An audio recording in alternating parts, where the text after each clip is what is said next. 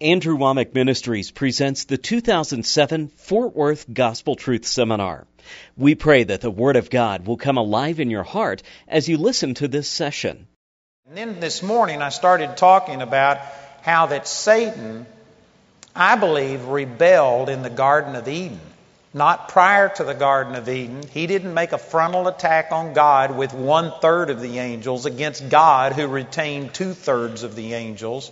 That's not how he rebelled. The way that he rebelled was in the Garden of Eden. He was Lucifer, the anointed angel that God sent there to minister to Adam and Eve, and he was there to serve them, but he got jealous of God. He tried to exalt his throne, and the way he did it was to come against the creation of God, Adam and Eve, that God gave unconditional authority and control over this earth to.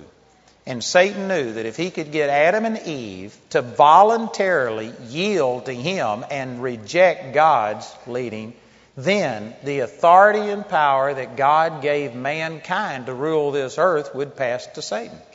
And I believe that that's exactly what happened. And the significance of this is that means that Satan isn't using supernatural angelic power. He was defrocked of all of that the moment he rebelled at God. That was a delegated power. The power that Satan has been ruling with is human authority and power. We were created to be the gods of this world. Psalms 82:6 says that God called us gods, not capital G, but small g, absolute rulers and having dominion over this earth.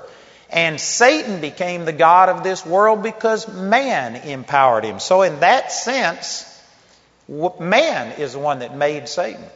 God created Lucifer, but man made Satan. We gave him our authority. And this means that Satan can't do anything without our consent and cooperation. Even a pig has more authority in this earth than a demon. And that's the reason they requested to go into these swine, because even a pig, a frog, has more power and authority than the devil. Satan can't do anything without a physical body's cooperation. Boy, that is powerful. And this also leads to the point that I want to talk about tonight, and that is that when God created Adam and Eve, He gave them authority. In Genesis chapter 1, He told them, let's just turn over to Genesis chapter 1, and let me start with these verses to make my point tonight. And I want to encourage you to track with me. This is going to take a little bit of thinking on your part. I know that this isn't typical when we come to church.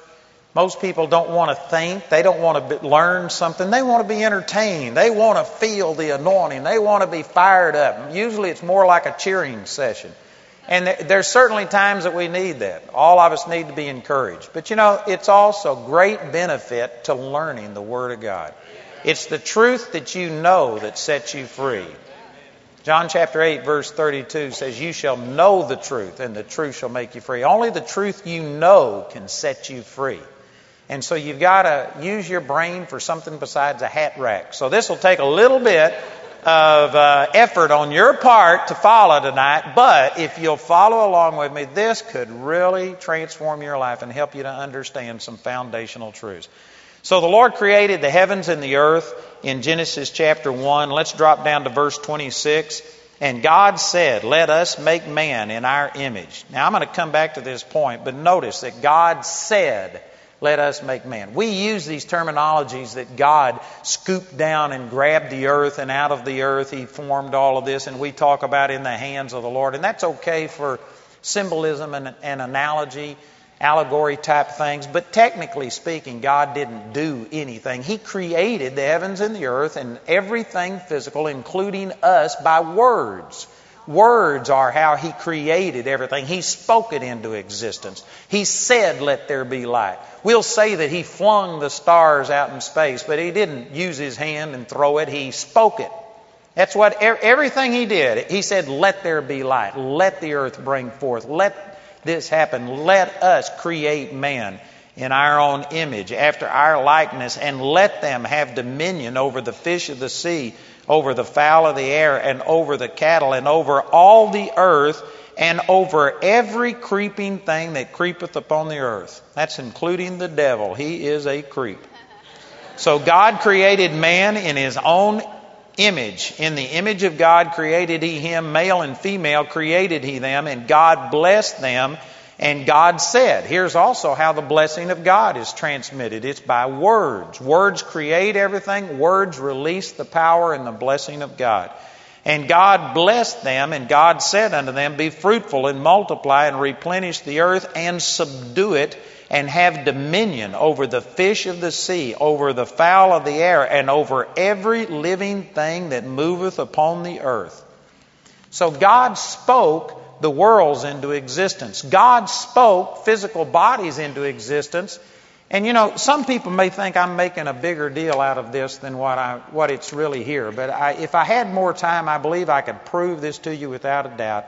That when God says something, like Psalms chapter 89, verse 34 says this, my covenant will I not break, nor alter the thing that is gone forth out of my lips. When God says something, it's like a contract. God never lies. God never says something and then says, whoops, I changed this. Or He's not an Indian giver. Pardon me if you're an Indian.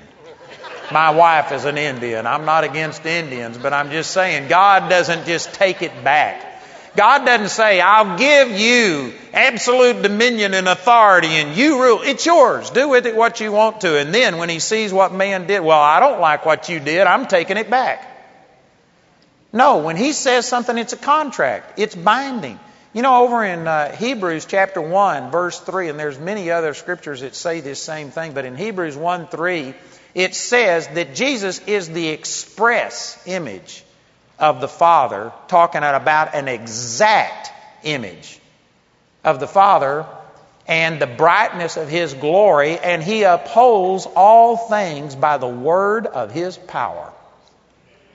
This whole universe is held together by words. It was created by words. God said, let there be dirt. He didn't say those words, but when He created the earth, He created these things with His words. And did you know dirt is held together by His word? There are scriptures that talk about that the seas know their bounds, and God has set a bound and said that they will not pass over it, and they don't pass over it.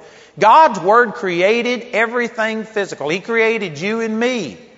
He created everything, and it's the power of His word that created it and holds it together. You know, I heard Oral Roberts one time preaching, and he said that in a slice of bread, a regular white piece of bread, one slice of bread, that there is enough nuclear energy to power an ocean liner across the ocean and back. Every atom has that much power in it. But man has only been able to split some of the unstable atoms, like plutonium and some things like this. But every atom has the same power in it. They just haven't been able to split it. And from what we understand, you know, I've never personally seen this, but this is what we learn in school, is that you got the nucleus and then these electrons and stuff that go around it. If you could magnify one atom and make it big enough so that we could see, there is literally lots of space inside of this atom. And in the nucleus, you have equally charged parts that everything we know. When you put two negatives together, they repel each other. When you put two positives together, they repel each other. According to science, we don't understand what holds these nucleus of atoms together so strong. And there's only a couple of elements out of all of the creation that we are able to split and release that power. And yet, according to everything we know, they should be flying apart. What holds these atoms together? Hebrews 1:3. He upholds all things. And if you study that out, He holds everything together by the integrity of His word.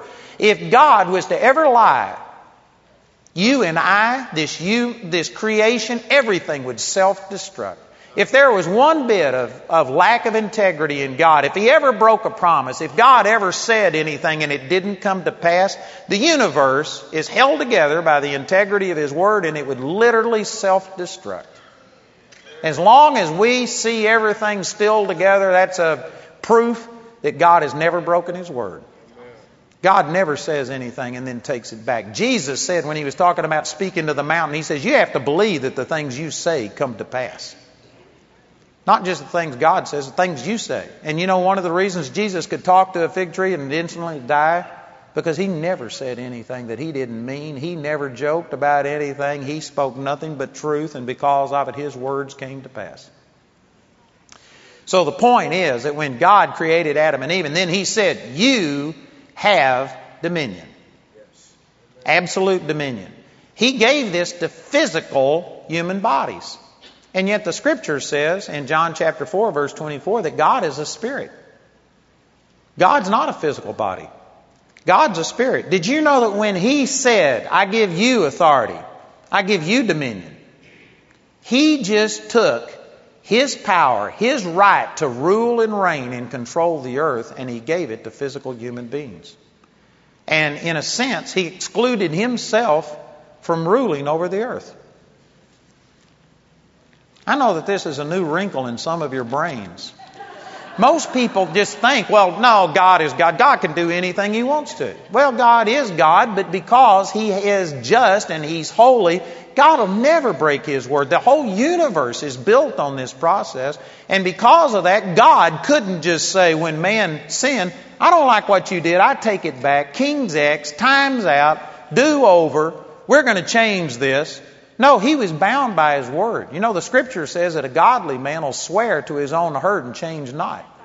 The word godly means like God.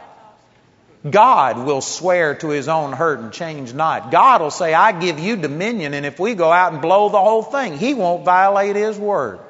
He'll let his whole creation, the whole earth, go into turmoil. All of the animal creation, it says in Romans chapter 8, was made subject to vanity because of hope. God had hope, and he put them subject to us, and he will not change. The whole world was plunged into terrible problems, and yet God didn't just come and instantly snap his fingers and solve it, because he didn't have a physical body, and he gave rulership to human beings, and human beings were given this earth to do with as we see fit. You know, Jamie and I gave a car to some friends of ours one time, and it was a nice car. It was the nicest car we'd ever had, and we just gave it to them and blessed them. And they were so appreciative. But after just a few months, it was a really nice car, and they had financial needs, and they wanted to sell this car and get something a little less and use the money. And anyway, the guy felt kind of bad because we had given him the car. So he came to me and, this is what we feel we should do, and we've prayed about it. Is that okay? And I said, I don't care what you do. It's not my car. It's your car. And he says, no, you gave it to me. I said, I gave it to you. It's your car. If you want to put it out there and charge $5 for people to take a hammer to it, never hit. I said, do what you want to. That's your car. And he just couldn't believe it. But you know what? I gave it to him. I didn't have any control over it. It was his. God gave the earth to us. He didn't intend for man to do what they did, but they did. And God, because of his holiness, would not violate it. And now this really blesses me. This answers some questions for me. Why did the Lord wait 4,000 years after the fall of Adam and Eve before Jesus came to this earth? It says that Jesus was the lamb slain before the foundation of the world. He knew that this was going to happen. It's not like it caught him by surprise.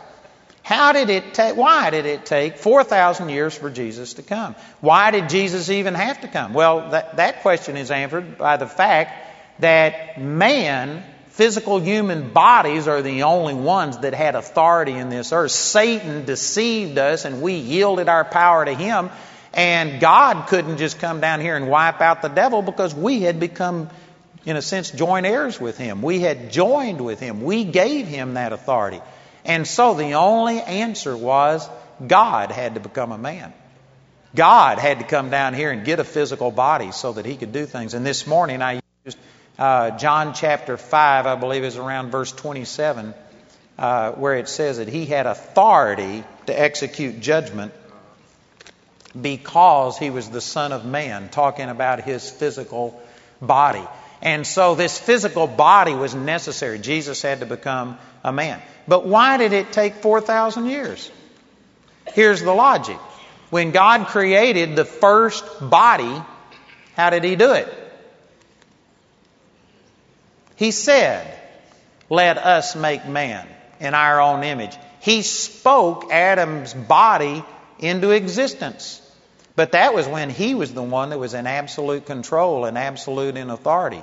Now, he had turned the control and the authority over the earth to man, and God wasn't a man. So, how did God speak the second Adam into existence? It couldn't be just a natural birth, because all men had sin flowing in their veins. We were all corrupt. We were all by nature a child of the devil, and we reproduce in our own image. If Jesus would have just been anybody born of a father and mother, well, then he would have been corrupt. And only a sinless man, only a pure God man could have redeemed the whole human race. If he would have just been a natural man, if he would have been the best man that ever existed, one man's life is only worth one man's life. But if he was God in the flesh, then his life was worth more than all of his creation. The Creator is greater than the creation that he made. And so how did God create this second sinless man? He had to speak him into existence, but he was no longer in direct control. So you know what this meant? And this is a great truth. If I have more time, I'm going to amplify this tomorrow. But God had to work through mankind. He had to find somebody with a physical body, because they were the ones that now had dominion and control and absolute authority over this earth. He had to find physical human beings who would speak things into existence. He couldn't just do it on his own, because he had turned this earth over to mankind. In Psalms 115, let me just read this verse. I think it's, I'll have to look up the verse number, but it's Psalms 115. And in verse 16, even the heavens are the Lord's, but the earth hath He given to the children of men. That's a strong statement. In other words, everything outside of the earth belongs to God, but the earth He gave to the sons of men. Now, there are other scriptures like Psalms chapter 19 that says, the earth is the Lord's and the fullness thereof, and all they who dwell therein. But there isn't a contradiction between this. God is the owner of the earth, but He turned the dominion, the control of it, over to man. He gave us dominion over this earth. So He couldn't just come down and create a new man and instantly solve this situation. He had to flow through people and speak through people. And Jesus' physical body had to be spoken the same way that Adam's body was spoken. God said, "Let us make man in our own image." He used words and created Adam's body. Now He needed to create the second man. Adam is what he's called over in 1 Corinthians chapter 15. But He had to speak through people. And there were things that had to be said. And you know why it took 4,000 years? Because no one man could speak with the same authority and power. They just couldn't wrap their heart, their brain around all of the things that God could say in one sentence. And so He had to spend 4,000 years finding somebody. He found Isaiah, who, boy, what a man of faith Isaiah must have been to write down for everybody to see that a virgin is going to conceive and bear a child. Can you imagine how much faith it must have taken to give that prophecy? That a virgin is going to bring forth a child, and he will rule, and his name will be Wonderful Counselor, the Mighty God, the Everlasting Father, the Prince of Peace, and of His kingdom and dominion there will be no end. Micah, I think it was Micah or Malachi, prophesied He will be born in Bethlehem. It was prophesied, all of these things. And all of these things had to be said about Jesus. It took hundreds of people over thousands of years to piece all of these pieces together. Whereas God could have just said it if it would have been Him alone, but He had to flow through people. And man, there just wasn't that many people. that were sensitive to God and would hear Him in their heart and then speak forth these utterances. You know, again, if I had time, I could spend so much time on this. When you prophesy, when you say something in the name of the Lord, it has power in it. There is power in it. You know, I was talking to Lou Murchison tonight. I don't know where she is, but I was visiting. Here's Lou back here. And I was visiting with her, and I've been studying a little bit about quantum physics. She's told me she was studying that. And anyway, I'm not going to get into quantum physics tonight because I'm not qualified. But I have read these things, and you know, they say that space is empty and stuff. Now they're finding out that there is all kinds of energy and things out there that we haven't been able to understand. And when you speak words, did you know that the physical universe, they are now getting scientific evidence that when you say words, the physical universe around you begins to change and alter according to your words. The Bible said this a long time ago in Proverbs chapter 18, verse 21. Death and life are in the power of the tongue. You know, they are now saying that, you know, they've looked at atoms and you have the nucleus and the electrons going around it, and they say that it's according to a pattern. And I know that this sounds weird and I don't know for sure, but I've read a couple of books on this lately. That they say now that those atoms are only like that when people are looking at them. When people aren't looking at them, they're different. Now, how did they figure out that?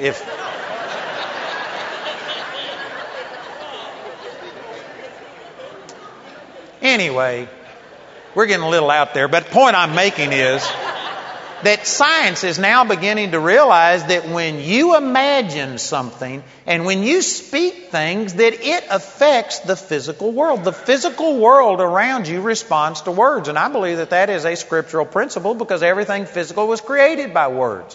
And when a Spirit-filled believer speaks in the name of the Lord under the inspiration of the Holy Ghost, it creates things. It has power. It releases power to create. God spoke Adam into existence, but He took 4,000 years because there wasn't that many people listening to Him, not that many people that would utter these things like a virgin is going to have a child. I bet you there's a lot of people God spoke that to and they thought that can't be God, and they wouldn't speak that one. And so because of this, the Lord had to pick different people over 4,000 years and spoke all of these things. And the Scripture says about Jesus, when the fullness of times was come. If you study that out, that means at the appropriate moment. If He would have come before that, it would have been inappropriate. All of the words hadn't been spoken. The prophetic utterances hadn't been given. And Jesus wouldn't have been a complete whole person. Everything that had to be said for Jesus to come into existence had to be said. And until it was said, He couldn't come on the scene. God had to create a new Adam, but He was limited to having to do it through people. And look at this over in Luke chapter 1. This is where the angel Gabriel appeared unto Mary. And in Luke chapter 1, and let's start reading with verse 26. And in the 6th month, this is talking about the 6th month of Elizabeth's pregnancy, the angel Gabriel was sent from God unto a city of Galilee named Nazareth to a virgin espoused to a man whose name was Joseph of the house of David, and the virgin's name was Mary. You know what? If you're reading a version that says the young lady or the young damsel's name was Mary, just throw that Bible out. Just do me a favor, do God a favor, do yourself a favor, and get rid of it. This is pivotal. Unless Jesus was born of a virgin, then all He was another sinner. This is critical. Critical. You know, I was over in Germany last week. This was so funny. And I was preaching out of Matthew chapter 17, verse 21, that says, "Howbeit this kind cometh forth by nothing but prayer and fasting." And I'd been reading up to that, and we read verse 20. And when I got to verse 21, I said, "Now let's read verse 21." And I was waiting on the interpreter to read it, and he fumbled around. What verse? And I told him, and so he fumbled around. Finally, he read something, and the people said, "No, that's not it." And finally he looked over at me and he says, I don't have verse 21 in my Bible. And I said, what? And he says, my Bible says that that's not in the oldest manuscripts and they didn't put verse 21 in. And I looked at him and I said, no wonder you aren't walking in any more victory than you are. And I took his Bible and I threw it over on the chair and I said, anybody got a real Bible here? And they brought it up. It was really funny. But I tell you what, you need to have a right Bible. You need to have a Bible that has all the verses in there, and you need to have one that says that it was a virgin, because this is critical. If Mary was married to a man, if a man would have supplied the seed, if Jesus would have been nothing but a physical man, then his life wasn't worth any more than another physical man. Jesus wasn't a man. Jesus was God manifest in the flesh. Through Mary, he got a physical body, but it was the blood of Jesus, the blood of God the Father flowing through him, and he was a God man. He was a unique creation with no sin in him. So it says that he was sent to a virgin, espoused to a man whose name was Joseph of the house of David, and the virgin's name was Mary. And the angel came in unto her and said, Hail, thou that art highly favored. The Lord is with thee. Blessed art thou among women. You know, the only time that this phrase highly favored, there's only 2 times in the New Testament that this is used. That's right here and in Ephesians 1:6. And in Ephesians 1:6, it was translated that we have been made accepted in the beloved. Talking about every believer. Those are the only 2 times. So, the accepted in Ephesians 1:6 corresponds to the highly favored here in verse 29. Mary didn't have a single thing on a born-again believer. We are highly favored. We are accepted exactly the same as Mary is. She was blessed, but so am I. Amen? Matter of fact, Jesus said those who believe on him are more blessed than Mary, is what Jesus said. That usually goes over about like that. And so in verse 29 it says, And when she saw him, she was troubled at this saying, and cast in her mind what manner of salutation this should be. And the angel said unto her, Fear not, Mary, for thou hast found favor with God, and behold, thou shalt conceive in thy womb, and bring forth a son, and shall call his name Jesus. He shall be great, and he shall be called the Son of the Highest. Said the Lord God, and the Lord God shall give unto him the throne of his father David, and he shall reign over the house of Jacob forever, and of his kingdom there shall be no end. Then said Mary unto the angel, How shall this be, seeing I know not a man? Old English for saying that she hadn't had sexual relationship with a man. You know, sometimes people ask questions, and like Zacharias got struck dumb because he doubted God. But there's nothing wrong with questions if your motive is right. If she would have said, I don't believe this. How could this happen? You know what? That would have been unbelief, and that would have avoided this whole thing, and there would have been some reaction from God. But hers wasn't a question of disbelief. It was a question of like, God, I believe, but how is this going to happen? You know, if Abraham would have asked, God, how am I going to become the father of many nations? Is it through Hagar or through Sarah? If he would have asked the right question, he could have been told the answer, and we could have avoided the whole Arab-Israeli conflict. There's nothing wrong with questions if your heart is right. She was not asking this out of unbelief. It was just like, God, how's this going to happen? I'm a virgin. How am I going to have a child? And look at what the angel said unto her. The angel answered and said unto her, The Holy Ghost shall come upon thee, and the power of the highest shall overshadow thee. Therefore also that holy thing which shall be born of thee shall be called the Son of God. And behold, thy cousin Elizabeth, she hath also conceived a son in her old age, and this is the 6th month with her who is called barren. For with God nothing shall be impossible. You know, when it says with God, nothing shall be impossible, the Greek word, actually, there are 3 Greek words used for this nothing shall be impossible. And it's a compound word. The first one is no, N-O, And it literally means it's an absolute, unqualified, total negative. Absolutely nothing. The second word means all. That's the way it was translated hundreds of times. And the third word, that all three of these words translated together meant nothing. The third word is the word rhema. A spoken word of God. So what it's saying is absolutely no word, spoken word of God is impossible. Matter of fact, Montgomery's New Testament translates it this way, that no word of God is without power of fulfillment. So Mary said, how is this going to be, seeing I know not a man? And this angel said, the Holy Spirit's going to overshadow you, and you are going to conceive of the Holy Ghost, because with God, no word of His is void of power of fulfillment. Here's what I believe actually happened. She says, how's this going to be?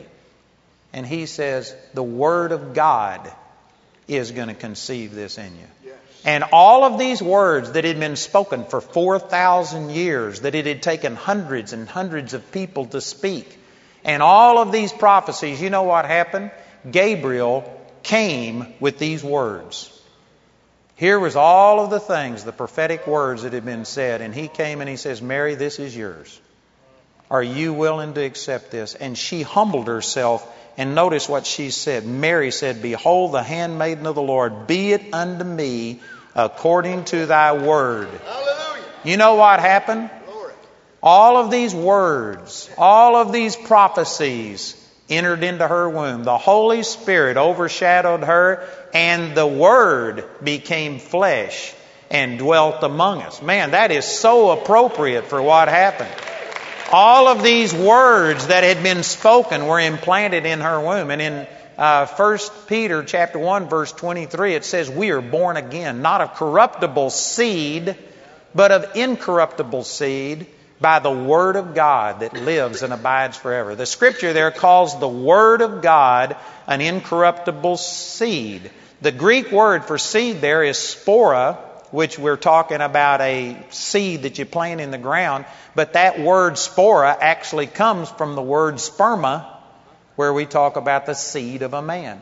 Did you know that the virgin birth was completely natural in every respect except one? And that is that a man didn't put his seed in her. It was the Word of God, the seed of God's Word that entered into her, and it germinated. And everything else about the virgin birth of Jesus was completely natural. Totally natural. Just a man didn't supply the seed. God supplied the seed. And the Word became flesh. That's why it took 4,000 years, because God had to speak this body into existence the way that He did Adam, and He couldn't find one person. And then when all of those words were complete, the Holy Spirit impregnated Mary with the Word.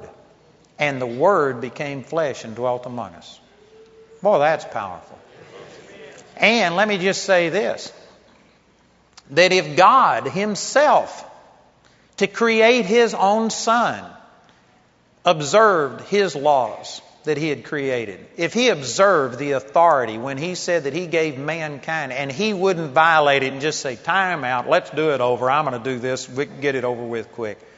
If He was constrained by these things that had gone out of His mouth, and if He wouldn't violate them, and even though it took 4,000 years, He was patient and waited until enough words were spoken and Jesus could become flesh. If that's the way that God operated, you can't operate any differently. Who do you think you are that you can just pray and have a miracle just drop out of the clouds? You know, it's the exact same process. How did God create the heavens and the earth? How did God create your body? How did God do everything? When Jesus taught on this, He said, whosoever will say unto this mountain, be thou cast into the sea, and be thou removed, and be thou cast into the sea, and shall not doubt in his heart, but shall believe that those things which he saith will come to pass. He will have whatsoever he saith. Jesus told you how He did things. He spoke them into existence. exactly the same as God. That's the way that God's kingdom operates. And if God Himself operated by all of these things, here we are praying and asking, oh God, heal me. And yet we speak things contrary to what we believe. We don't take the Word of God and plant it in our heart. You know, in a sense, I don't know that this is accurate, but it's a symbolic thing if it's not physically true. But in the spirit realm, you have a womb, a spiritual womb, just like a woman has a physical womb. Matter of fact, I'm not going to teach on this right now, but I've been doing a lot of study on the word imagination. And the word imagination in the Old Testament that was used when God said that the imagination of man's heart is only evil continually. He says nothing will be restrained unto them that they have imagined to do. Also that same Hebrew word, Isaiah 26:3 said God, the Lord will keep him in perfect peace whose mind is stayed upon him because he trusteth in him. That word mind is the same word that was translated imagination in Genesis chapter 6, Genesis chapter 9, Genesis chapter 11. And that word, when you look it up in the Hebrew, means conception. Your imagination is your spiritual womb. If you can't conceive it on the inside, if you can't see it on the inside, you can't see it on the outside. You have to conceive things. It's whether that is literal or whether it's symbolic, you have a spiritual womb. And you know how you conceive things? You take these supernatural words that created the heavens and the earth, and you meditate on them. Not just thoughts, but you meditate until it becomes an imagination, until it conceives, until you can see it. See, there's some people that know that by the stripes of Jesus they're healed, and they can stand on that, and they know it, and they cry out, oh God, heal me, and they petition God and seek God, but they don't take the word and meditate on it. By His stripes I'm healed, until they see themselves healed. They don't ever let that seed take root. It's like a physical seed you plant in the ground. They don't give it time to germinate. They just hear it and think, oh, it's God's will for me to be healed. God, heal me. But have you meditated on it until you've conceived it? Do you let the Word of God take root in you? Do you impregnate yourself with the Word of God? And you know, just like a woman, when she first gets pregnant, she doesn't even know she's pregnant. It takes a period of time before a woman knows that she's pregnant. The person who's pregnant doesn't even know they're pregnant at first. It takes a while. And yet that conception has already taken place. And you know, just like that, there's some of us that you've been praying and seeking and asking for things, and you've been studying the Word and you don't know it, but you've already got a miracle planted on the inside of you. It's in process. And then you go through a period to where the woman knows she's pregnant. Nobody else knows it. It doesn't show. It's not obvious. But she knows. She can tell that her body is changed. And you know what? You go through the same thing where all of a sudden you know that, boy, something's happening. You know that the Word of God's working on the inside of you. Nobody else knows it. You know, when I was living over here in Arlington, God spoke things to me and told me things that I was going to be doing, and I saw things. I got spiritually pregnant. I knew things. I knew that one of these days I'd have a worldwide ministry that would reach around the world and millions of people would be touched. And I said it to a few people. But you know what? I didn't say it very often because, you know, if you bend over and pet a dog, every time you get bit, you're going to quit petting that dog. I quit speaking my vision because everybody had looked at me. And I was having a church. I ministered for 2 years in Seagoville, Texas, and the largest crowd we had was 12. And we were starving to death, and I was telling people, I'm going to have a worldwide ministry. And, you know, I knew I was pregnant. I knew the Word of God was on the inside of me, but nobody else believed it. Nobody else believed it. You know, I got my niece here and her husband, and they know some of the things in our family and stuff. And my family's always loved me. We've had a good relationship. But there's been a few times that they've thought I lost my gourd, amen. They just thought I was absolutely crazy. And you know, it's understandable. It's understandable. They weren't the one that was pregnant. Same thing wasn't growing on the inside of them that was on the inside of me. But you go through this thing to where you don't even know it's working, but God is doing something on the inside of you. Then you come to a place to where you know something is different. You know something is working, but nobody else believes it. And you know what? You just have to give it time. Let it incubate. Let it grow. There's a time. The Bible says there is seed time and harvest. And it's more like seed time and then harvest. Amen. There's always this period of time in between. And some of us are just looking for an instantaneous thing. You know, we pray for people up here, and I don't know how to administer this any differently, but the truth is that some of you don't need, the moment you have a physical problem, you don't need prayer, you don't need healing right then. What you need to do is to take the Scripture and let it meditate on it until it germinates, till it conceives on the inside. And then there's an appropriate time to pray, just like there is an appropriate time for a birth. And we're always quick to just go have somebody pray for us. But can you see yourself healed? Do you see yourself well? Have you really conceived it? What are you seeing on the inside? What's in your imagination? You know, I heard a tape about a woman, a pastor's wife, who was legally blind, had these huge Coke bottle type glasses, that she was legally blind without her glasses, and there was a healing evangelist coming to her church. And she knew that this guy was going to want to pray for her, and she didn't want anybody to pray for her because she had been prayed for before, and she was discouraged, and she didn't need another discouragement, and so she tried to avoid him. He cornered her, made her take off her glasses, and prayed for her. And so after he prayed for her, he says, "Now can you see?" So she started to open her eyes to check, and he said, "Shut your eyes." So she shut her eyes real quick, wondering, you know, what's the deal? He asked me if I could see. And so he said again, "Now can you see?" So she started to open her eyes again. And he said, "Shut your eyes." And she shut her eyes real quick. Thoughts, what's he doing? And he said the third time, "Can you see?" And so she started to open her eyes. And he said, "I didn't tell you to open your eyes. You got to see it on the inside before you can see it on the outside. Can you see yourself seeing?" And finally she understood, and so she kept her eyes closed and just prayed in tongues. And after a while she says, "I've got it.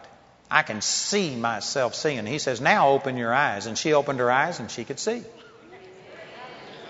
You know what? I think that there's many of us that we don't let the seed take root and germinate. We just pray and we're looking for something external. But the power of God comes from the inside out, not the outside in. We need to conceive the Word. We need to carry that Word. And so there's a period of time that the woman knows she's pregnant. Nobody else does, but she knows it. There's a period of time that you know you're pregnant. You know the Word's working, but nobody else believes it. But then you come to a stage, everybody can tell you're pregnant. Amen. Everybody knows it. Everybody can see it.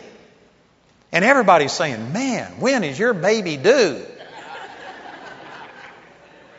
And you know what? It's the same thing in the spiritual realm. You come to a place where you are so excited, you are so in faith that everybody comes up and, "What's different about you? What's going on? Man, I believe you are receiving. God is doing something in your life." Everybody can see it. And then you actually give birth to the baby. But you know when that baby comes is not when that baby comes. That baby was already there. And for those of you that don't believe this, it's true that at conception, that is a child. Not just when it's born, but at conception.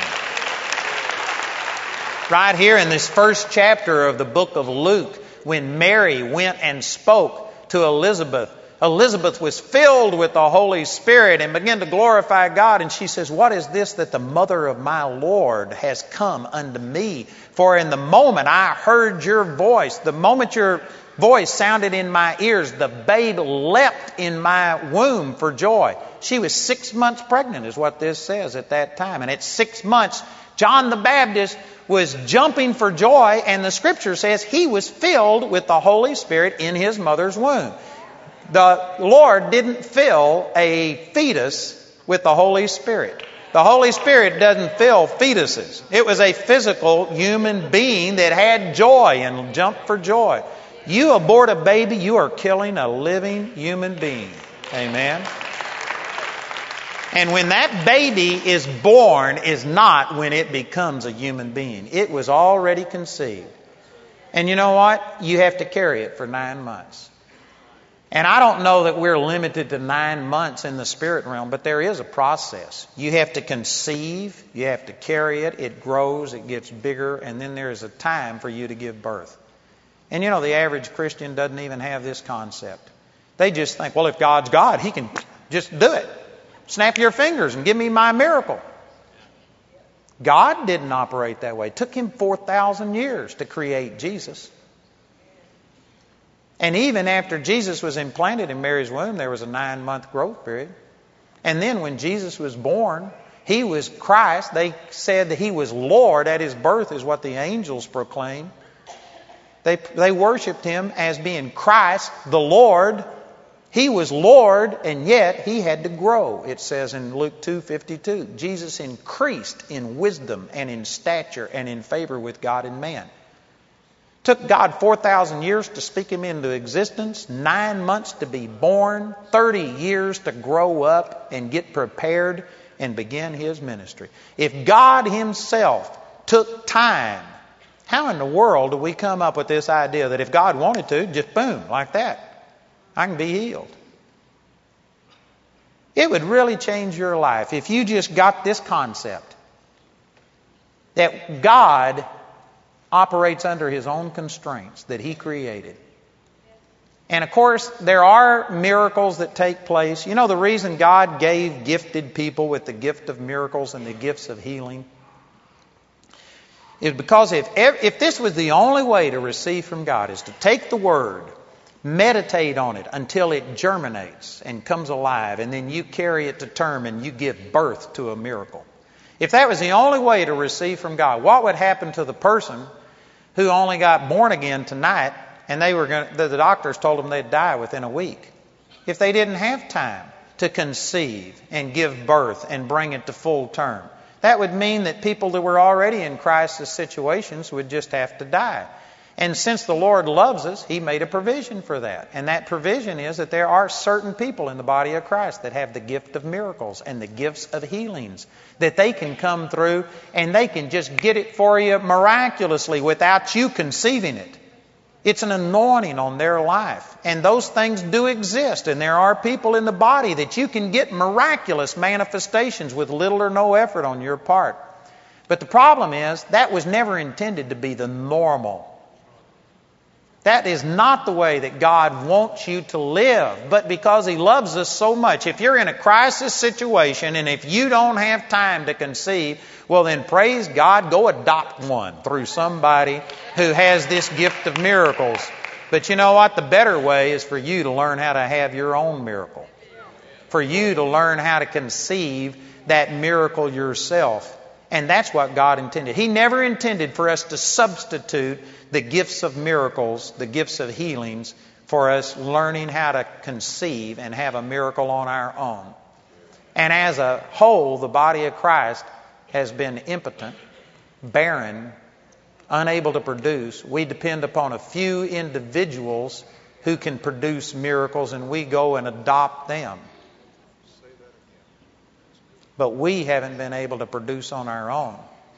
I'm telling you, if you could get this mindset, it's just powerful. The Bible says that the Word of God is health unto all of your flesh and life to them that find it. That's Proverbs chapter 4, somewhere around 21, 22, 25, somewhere in there. The Word is health unto all of your flesh. Psalms 107 verse 20 says, He sent His Word and healed them and delivered them from all of their destruction. God's Word is living and alive. It has power. There is no word from God that is void of power. Words are like, the Word of God is like little seeds.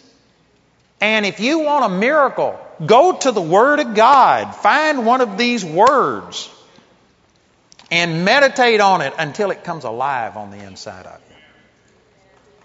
you. You know, I was talking in our Bible school this week, and I was talking about how the Word just like burns on the inside of me. Man, if I have a problem, if I get discouraged, if anything comes my way, I can solve it quick.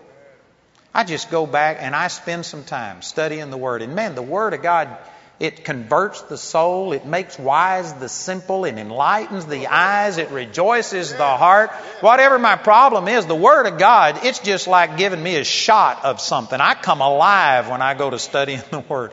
And I had one of our Bible college students say, I try and read the Word, but it just don't get a thing out of it. It doesn't do that for me. What do I do? And I honestly didn't have an answer.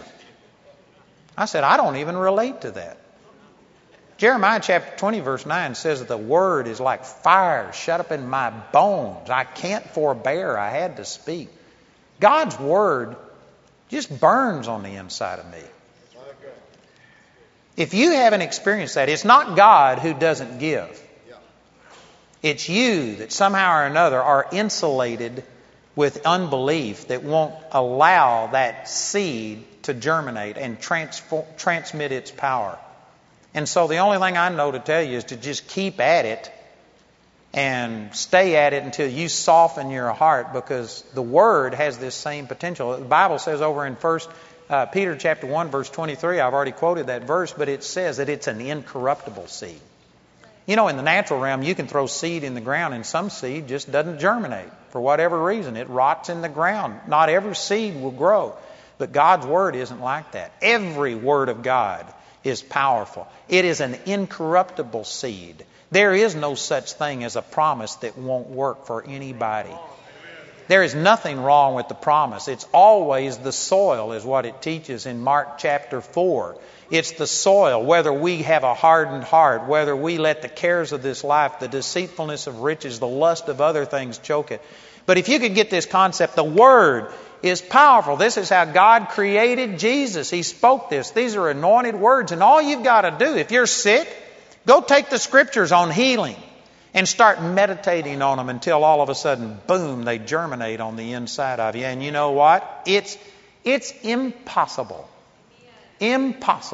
for you to meditate on the Word day and night and not make your way prosperous and not have good success. Joshua chapter 1 verse 8 says that. You meditate in this book of the law day and night. Don't let it depart out of your mouth, but meditate in it, and then you will make your way prosperous and you will have good success. It's impossible for it not to work. If all of these things I'm saying be true, then brothers and sisters, what's the problem? The problem is that we haven't been exalting God's Word. We don't meditate on it. We let the word of anybody else, everybody else come in. We're meditating on things other than this. The Bible says in Romans chapter 8 and verse 6, to be carnally minded is death, but to be spiritually minded is life and peace. It didn't say carnal mindedness tends towards death, is one of the causes of death. It just says carnal mindedness equals death. Spiritual mindedness equals life and peace. What is spiritual mindedness? John 6:63 says, the words that I speak unto you, they are spirit and they are life. Being spirit-minded is being word-minded. If all you do is think the Word of God, all you'll get is Word of God results. If you aren't getting Word of God results, you've been thinking something other than Word. And some of you, you're condemning me. I'm not condemning you. I'm telling you the truth. But you're saying it's my fault. That's exactly what I'm saying.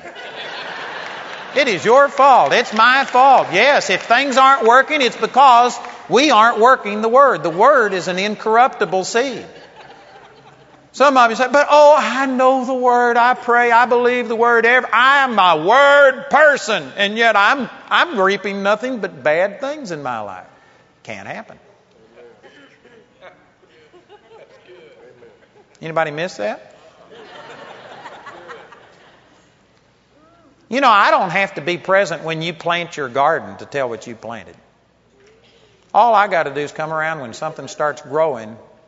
And if it's growing there, you planted it. Everything produces after its own kind. You don't plant corn and get peas. It produces after its own kind. It's a law of God. Whatever you are reaping, that is what you've sown. Or you've let somebody else sow it. You haven't protected your garden. But whatever is growing in your garden, it was planted there. And so I don't have to be there when you plant it, or I don't have to be there if somebody else came in and sowed something in your garden. All I have to do is just be there when it grows up. And I can tell you exactly what was planted by what's growing. I can look at your life. And if you're sick, if you're poor, if you're angry, if you're diseased, if you're bitter, if you're angry, if you have all of these problems, I can guarantee you, you have not been word-minded. Every one of you have the ability to bear fruit.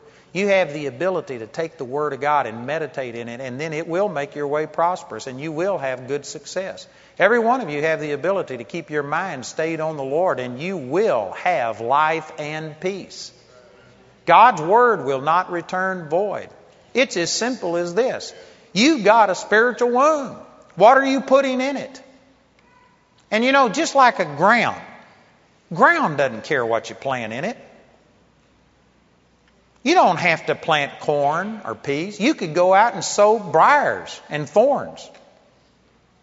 The ground doesn't care. Whatever you plant, it'll make it grow. It'll grow. Whatever you plant in it, it'll grow. And you're that way on the inside.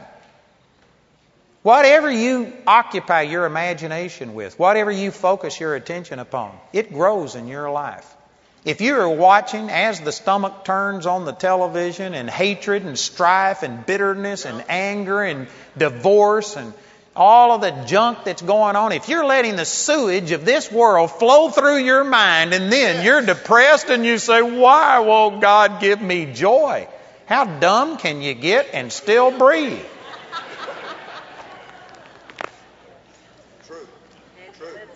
You've planted it. You've allowed other people to plant it. You just sit there and let the sewage of this world, you listen to all of the junk that the world has to talk about. And then you wonder, why is it that I'm depressed? Why is it that I don't have faith? You listen to unbelief all of the time. I'm not saying these things to condemn you. I'm saying it to help you. This is just how the kingdom works. It's so simple, you got to have somebody to help you to misunderstand this. And yet Christians, I just don't understand. Why hadn't God done anything? That's like the person that says, I don't understand why I don't have corn and peas and okra and squash. I've prayed, I've fasted, I've done everything I know, and I don't have a single thing growing in my garden. Have you planted anything? No, but I've prayed. Man, I have prayed, I'm fasting. I can guarantee you, if you don't plant, you aren't going to reap. And we've got, again, I'm not trying to criticize any of you. Here you are on a Friday night. This isn't your nod to God crowd. You're more committed than the average person. I'm not trying to condemn you, but I can guarantee you the vast majority of people sitting in this auditorium tonight are not taking the Word, planning it, meditating in it, controlling your heart and your life, and focused on it 100%. We get occupied with the cares of this life, the deceitfulness of riches, the lust of other things. You've got your kids going in 30 different directions, and you barely have time enough to sleep and to eat, much less study the Word. Our lives are so busy. We live in such nice houses that we all have to work 2 jobs and do all of these things to keep up, and there is no time for anything except just pursuing the American dream.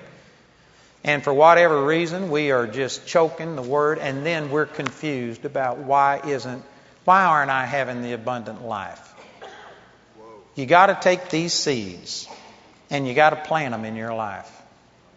And understand that in the same way that Mary, there had to be a seed. It wasn't just a total miracle. It was a miracle in the sense that a man didn't supply the seed. But she had to conceive. It was still the same process that a woman goes through. She has to be impregnated. There has to be a seed sown. There was a seed sown in Mary's life. It was the Word of God. She humbled herself and received it. It says, so be it unto me according to thy word. And she conceived by the Word of God entering into her. You need to conceive. You need to take the Word of God and let the Word of God impregnate you.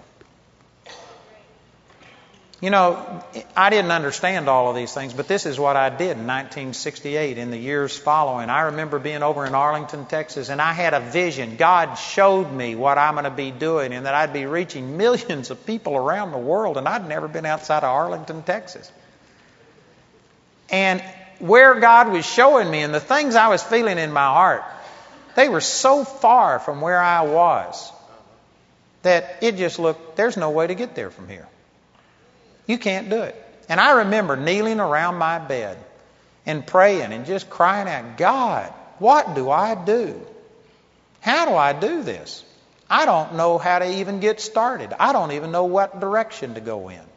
And I was just saying, God, help. Where do I go? What do I do? And I remember I opened my eyes and my Bible was just laying on my bed in front of me. And when I opened my eyes and looked, the Lord spoke to me and He says, if you'll just stick your nose in this book and study it, it'll teach you everything you know. And that was a word from God. And I started studying the Word up to 15 hours a day, studying it, meditating on it. And you know what? It's just exactly like I described to you. I didn't understand the things I've told you tonight, but all of a sudden, boom, I knew something was different on the inside of me. Nobody else could tell it, but I knew it was different. And man, my life began to start taking on purpose and stuff. Now other people can see that I'm pregnant. Other people can see. But you know what? I've known this a long time. I've seen it. I've felt it. I knew it. And praise God, we're giving birth and seeing miracles happen now, but it didn't start today. It didn't start last year. You know, I've been carrying this thing for 39 years. Since March the 23rd, 1968. Man, God started to work in me. Matter of fact, in 1999, it was July of 1999, I had a dream, and it's a long story, but the Lord spoke to me and said, the time has come. And I woke up out of a dead sleep, and I heard those words, the time has come, and it was so real, I knew it was God. I got up at 3 o'clock in the morning, I went in and started studying, what does the time has come mean? And I started looking up that phrase in Scripture, and I found 1 Samuel where when her time to deliver had come. And the Lord spoke to me and He says, what I conceived in you March the 23rd, 1968, you are just now going to give birth to it. He says, when you start on television, January the 3rd, 2000, you are just now starting to do, you're just now giving birth. Amen. That was a long pregnancy. March the 23rd, 1968 to January the 3rd, 2000. And when I did that, I just then started accomplishing what God told me to do. Man, that's awesome. And you know what, man, I've seen some wonderful things happen. But it's this exact process. I'm testifying to you that I am not a rocket scientist. I am not the sharpest knife in the drawer. I had a guy tell me one time, he says, you are plain as dirt. I got an email last week, somebody that came to Pastor Dean Melton's church in Charlotte, and he sent out an email to his entire mailing list saying, you've got to go to this guy's website, and he was recommending me. And he said, when he came to Charlotte, he was sorely unimpressed with me. He said, I was one of the most unimpressive people he's ever been around.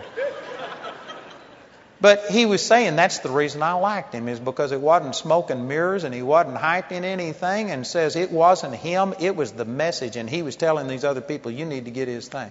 You know, I'm aware that I'm not the greatest example. If I would have been picking, I wouldn't have chosen me. I was an introvert. I couldn't even look at a person in the face and talk to them. I wouldn't have picked me. But you know, the eyes of the Lord run to and fro, and He's looking for people that are weak, despised, base, nothing, so that He can show Himself powerful, is what it says in 1 Corinthians 1:26 through 30. Because, see, when He uses somebody that doesn't have any charisma, anything going for them, they're a hick from Texas, no offense to you, but everywhere else that I go, people understand when I say I'm a hick from Texas. And you know what? When He uses somebody that's a hick from Texas, man, you say, God, it's got to be you. It's so that no flesh will glory in His presence. But you know, those of you who think you're really awesome and boy, no wonder God chose you. What a wise choice. You can see the wisdom of it. God, you just get me on the stage and I can take it from here. You're the kind that God doesn't want to use, because all the credit would go to you. Man, God puts out a request for employment differently than people would. He doesn't advertise for the brightest and the best. He wants somebody who will be dependent upon Him. And those who have nothing going for them say, God, it's got to be you. And He says, you'll do. Amen. I can use you. And I'm just telling you that, you know what, the only reason that God has blessed my life, and I've seen my son raised from the dead, and I've seen blind eyes open and deaf ears open, and I've seen people's lives changed, and the Word of God is working, is because I've done what we've talked about tonight, and I've taken the Word of God and meditated on it, and it works. If it'll work for me, it'll work for any of you. You know, if what I'm saying is true, which it is, your response ought to be that, God, if this is how simple it is, then man, I'm giving priority to the Word of God. I'm going to start cutting out things. I'm going to change my lifestyle. I'm going to put the Word of God first place. I'm going to meditate in it day and night until I make my way prosperous, until I have good success. I'm going to take the Scriptures and meditate on it until the Word is health unto all of my flesh and life to those that find it, until God sends His Word and heals me and delivers me from all of my destructions. It's exactly this simple. But the hardest thing you'll ever do is unplug from this world and live a separated life where you put God's Word first in your life. It's simple, but it's not easy. It takes commitment. And I've missed out on a lot of things. There's some of you that know all of the sports trivia. You can tell me who won the Super Bowl. You know who's in the Hall of Fame. You know things that I don't even come close to knowing. I've missed a lot. But I've also missed a lot of sickness and disease and heartache and failure. And you know what? When it comes to Bible trivia games, I'm just useless. Not Bible trivia, but trivia games. I just sit there. Everybody else is throwing out these answers, and it's embarrassing. It's like I've missed 38 years. I just don't know very much outside of the Bible. But you know what? The Word of God's working. If I have to choose, I'll just choose to know the Word of God. And I tell you, the Bible says again that God's eyes are running to and fro throughout the whole earth, seeking to show Himself strong in behalf of those that are perfect in His sight. Perfect in His sight doesn't mean that you're sinless. It just means those that are seeking Him with your whole heart, those that are focused on Him. The Lord's in this building tonight looking for someone. I believe that this is a word from God to you. Yes. And the Lord is looking, and He's asking people right now, will you take the Word of God and meditate on it until it germinates on the inside of you? Will you get pregnant? Will you carry the Word and not abort it? Will you let the Word of God have its full impact in your life so that you can fulfill whatever it is that God's called you to do? Man, the Lord's looking for people here tonight. And He's no respecter of persons. Doesn't matter about your education, what color you are. It doesn't matter about anything other than your commitment. Are you willing to commit yourself? Will you do what Mary did and say, so be it unto me according to thy word? If you'll do that, there is no limit to your potential. God can do anything with you. But we need to quit looking for an adoption. And you need to start getting pregnant and having your own miracles. You need to quit depending on Pastor Bob and coming to him and mooching off of him, which again, he's given his life, and we love this. And there are times that all of us need help. But you shouldn't be 40 years old in the Lord, still having to run to Pastor Bob and Joy every time you need something. You need to learn. You need to grow up. You need to mature. You need to start having your own miracles. And let Him deal with the babies. Let Him help the people that are brand new. Man, if you're 50 years old, pull your thumb out of your mouth. Grow up. Start acting like an adult. Have some interaction, some intercourse with the Holy Ghost and with the Word of God, and let the Word of God take root on the inside of you, and start being one that fathers other miracles and sees other people helped. And quit being somebody that is having to be born all of the time. I'm not saying that to rebuke you in anger. I'm saying it in love. Grow up. Grow up. Start taking the Word. You know, hopefully tonight there's some people here that just honestly didn't know this, and this is revelation, and now it's like you got a track to run on. You didn't understand how to do things. And so praise God. If it was ignorance that was keeping you from doing it, you can't claim ignorance anymore. But now you got a track to run on. Will you do it? Will you commit yourself? Will you receive the Word of God? Will you let it work on the inside of you? Isn't that good? Father, I love you, and I thank you for these truths. Thank you for the way that you have established the kingdom, this physical kingdom, the spiritual kingdom. Father, thank you for revelation knowledge of the Word of God. Father, I believe that the Holy Spirit is here, present tonight, imparting life to people through these words. Father, I thank you that people who've been barren, who have never produced a miracle themselves, they've had to go and ask other people, could I adopt your child? But Father, they've never had a miracle of their own. Father, I pray that tonight you help them to open up their heart and receive the Word of God and get spiritually pregnant and begin to start producing and reproducing the life of God in this earth. Thank you, Jesus. Thank you, Heavenly Father. You know, I'm saying this in a godly way, but I believe that the Holy Spirit, just like it said that He would overshadow Mary, and that which would be conceived in her would be of the Holy Spirit. The Holy Spirit is here tonight, looking for people that would humble themselves and say, so be it according to thy word. And the Holy Spirit is here to help you conceive. You can start with the word that you've heard tonight. This is a word from God.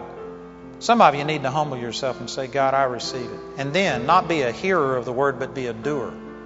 You need to commit yourself that, God, I'm going to do this. God, I'm going to receive your word. I'm going to know the word of God like the back of my hand. I'm not going to have to go to somebody else and ask them what the Word says. I'm going to know the Word. I thank you that this Word is going to come alive on the inside of me, that it'll be like fire burning in my bones.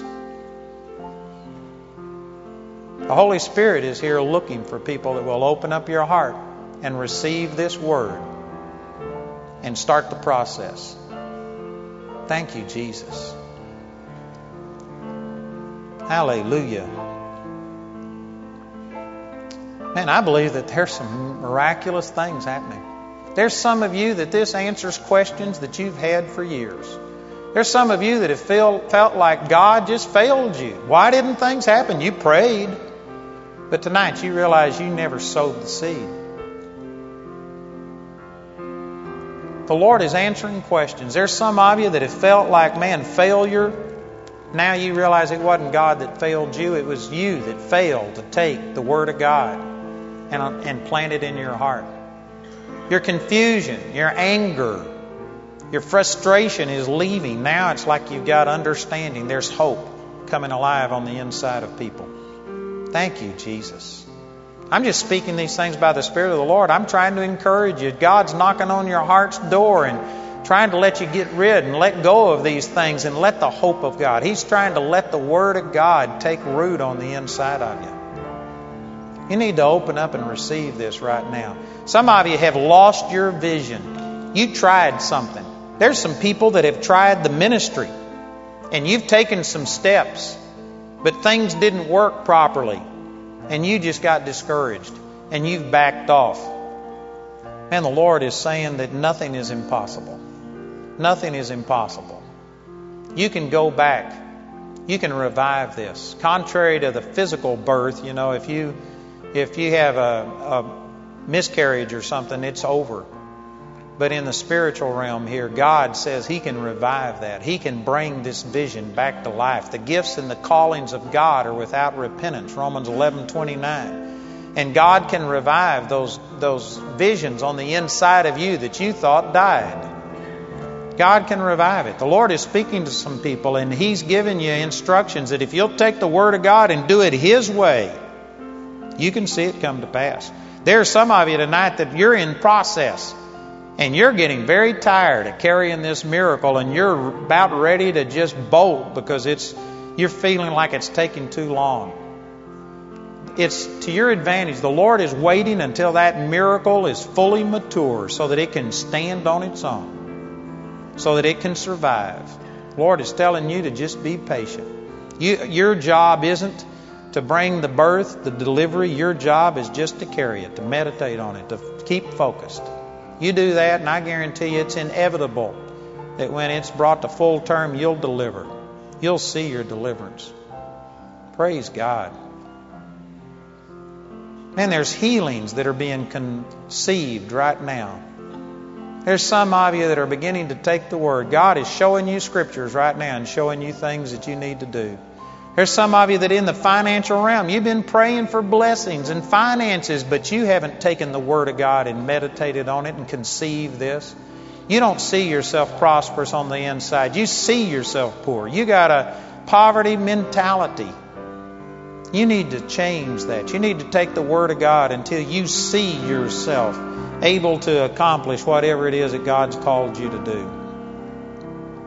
Thank you, Jesus. There's some of you that need to meditate on your children until you see them doing what God has said about them, not what you see with your physical eyes.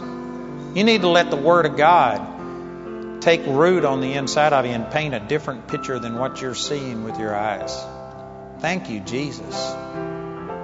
Father, we thank you for this. We receive it, Father. Hallelujah. You know, everybody could respond right now. I believe that God is speaking to every one of us. But I specifically want to get a response from those of you that this is like not just something that's an addition to a truth that you already knew or something like that. This isn't just an encouragement, a reminder of something that you already knew. But there are some people here that your life is exactly the opposite of what I've been talking about. You aren't meditating in the Word. You haven't conceived anything. You're spiritually barren. And yet you've been praying and desiring all of these things. And this was a word from God to you tonight. And I know that there's people here that the Lord is wanting you to humble yourself and just like Mary say, so be it unto me according to thy word. Now again, everybody can receive that to a degree, but I'm not talking about those that have already begun this process, those that are already have seen fruit, and now God has just encouraged you to do something else. I'm wanting to talk specifically to the people that have been barren. You haven't been seeking God. You've been praying and hoping for a miracle, but you haven't conceived it yourself. And tonight, God spoke to you, and you are saying, I'm changing this situation. I'm not going to live like this anymore. I'm receiving this word, and my life is going to change. I'm going to start having my own miracles. If that's you, and if God spoke to you, I want you to just affirm it and humble yourself by just standing right where you are. And I'm going to pray for you. And we're going to just receive this word. And you're making a commitment by standing to say that that's the way I was, but I'm changing. And now I'm going to begin to start letting God's word work in me. I'm going to meditate in it, and I don't care how long it takes. I'm going to see the word of God produce a miracle in my life. We hope that your heart has been quickened by hearing the Word of God through this message. Remember, Andrew Wommack Ministries operates a helpline that you can call for prayer and information at 719-635-1111. We have a ministry website at www.awmi.net, and you can write the ministry at P.O. Box 3333, Colorado Springs, 80934. Until next time, we pray that you will reach out by faith and receive everything that is yours through God's grace.